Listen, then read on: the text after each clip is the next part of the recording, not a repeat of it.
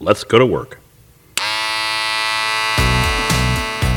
As barbers, we cut hair and fade all day. This podcast goes beyond the barber's chair and is about the rest of our story, positioning ourselves for success, avoiding costly mistakes, and continuing to grow and thrive as barbers for years to come. Join us as we look at the whole world of barbering and go beyond the barber's chair.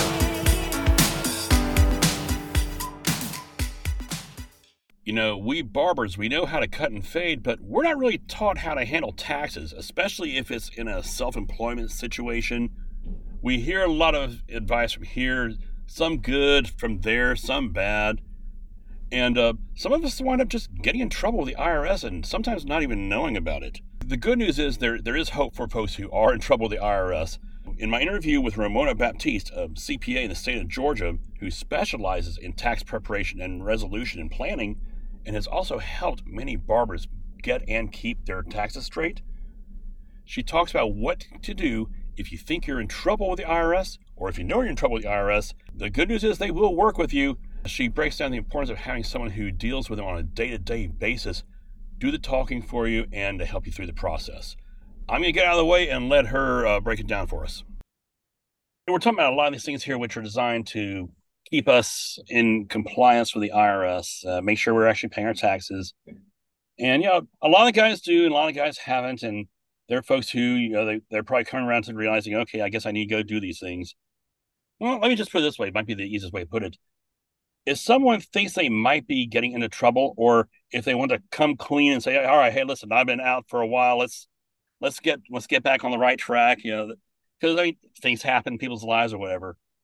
What are they able to do to get back on there so they don't have to be afraid of the IRS just, you know, throwing everything at them? Well, I would suggest that they sit down with a tax professional. You know, quite often what gets people into trouble is trying to do things themselves. You know, the internet gives us a lot of information. But if you're really trying to become compliant, and especially if there's a balance, if there's some taxes that are going to be due, I would definitely suggest that you work with a professional because they would have the ability to speak with the IRS on your behalf. They would have the ability to kind of advise you about maybe the order of things. And they also would have the ability to check with the IRS to see just how far out of compliance are you. For example, sometimes if someone hasn't filed regularly, they're not keeping up with things, they may not even know the last year that they filed. So, you know, we can do what we call a power of attorney form, which will allow us to speak with the IRS on your behalf to find out when was the last time you filed. What do you need to do to get current? And we can make them aware, okay, we're getting ready to file 2019 through 2022. And they will tell you, okay, we're going to make a note of that. And why don't you try to do that within the next 30 days or 45 days? And let us know if you're not able to meet that time. Mm-hmm. If you're working with a professional, they also will have the ability, if you don't have all your forms, like 1099 that may have been given to you or issued in your name, the IRS, you know, a tax professional who can get power of attorney able to pull a transcript and get record of what that's been reported to the IRS. But again, those deductions, you got to give us that. And so, you know, the longer you wait, it's harder, as you can imagine, to reconstruct expenses that happened 2, 3 years ago versus something that just happened this year or last year. Right. So there are any number of penalties. There's a penalty for not filing the return that you're required to file, but there's also another penalty for non-payment. And believe it or not, the penalty for not filing is higher than the penalty. Okay? Wow. So you want to file even if you can't pay your balance, because your balance, you could possibly get a payment arrangement to cover your balance in the form of a monthly installment. Mm-hmm. But you always want to file and file on time or have an extension and file by the. So I want to kind of circle back. So if the person hasn't filed for a long time and they have, they might need some time to be able to put these together. Is it possible for them to go ahead and, hey, let's go and file this, and then what I find later, I can say, hey, by the way, I found these. Well, that's not advisable. Okay. So as a professional, if a professional is filing for you, we are not supposed to file a return that we know is not accurate. So if we are aware that the return is not accurate, we should not file for a time. As I mentioned, we can at least do some things to help get some of that information. But the expenses, that's something you would have to reconstruct and get to us. So I wouldn't advise you just filing again later because that would be the equivalent filing inaccurate. And then it also raises some eyebrows in terms of if you're doing that repeatedly, in terms of making you susceptible to audit, because it looks like you're doing something that you should. Right. Yeah, I guess so.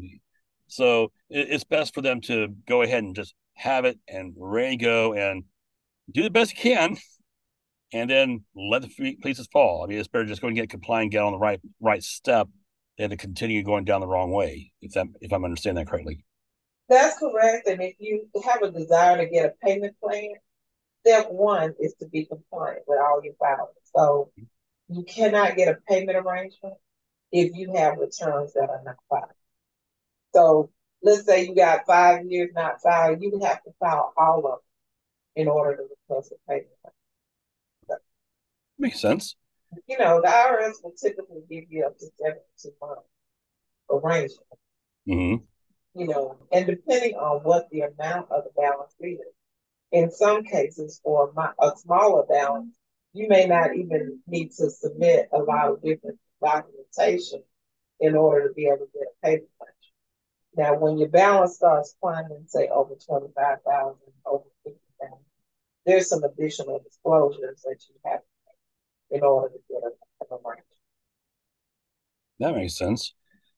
Outside of not filing and filing inaccurately, where do people generally get in trouble when it comes to taxes? Well, deducting things that are not deductible, like some of those non-deductible expenses we talked about earlier. So embellishing, fabricating things, that's probably number one. Then, non-payment and it just building.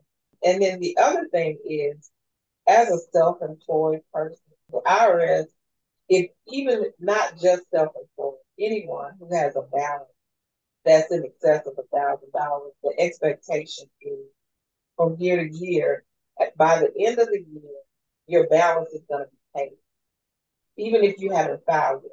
So we have what we call estimated tax payment.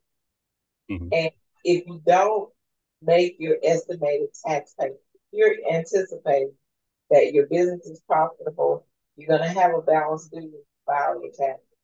If you file an extension, it does not extend the time to pay, it extends the time to file.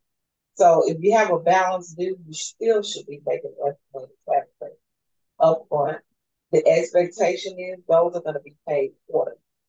So every calendar quarter, after every calendar quarter, you should be making estimated tax payments if you anticipate that you're going to have a liability. Now, if you have, let's say you are moonlighting, you are barbering part time, but you have a full time job, the taxes being withheld as a W 2 employee.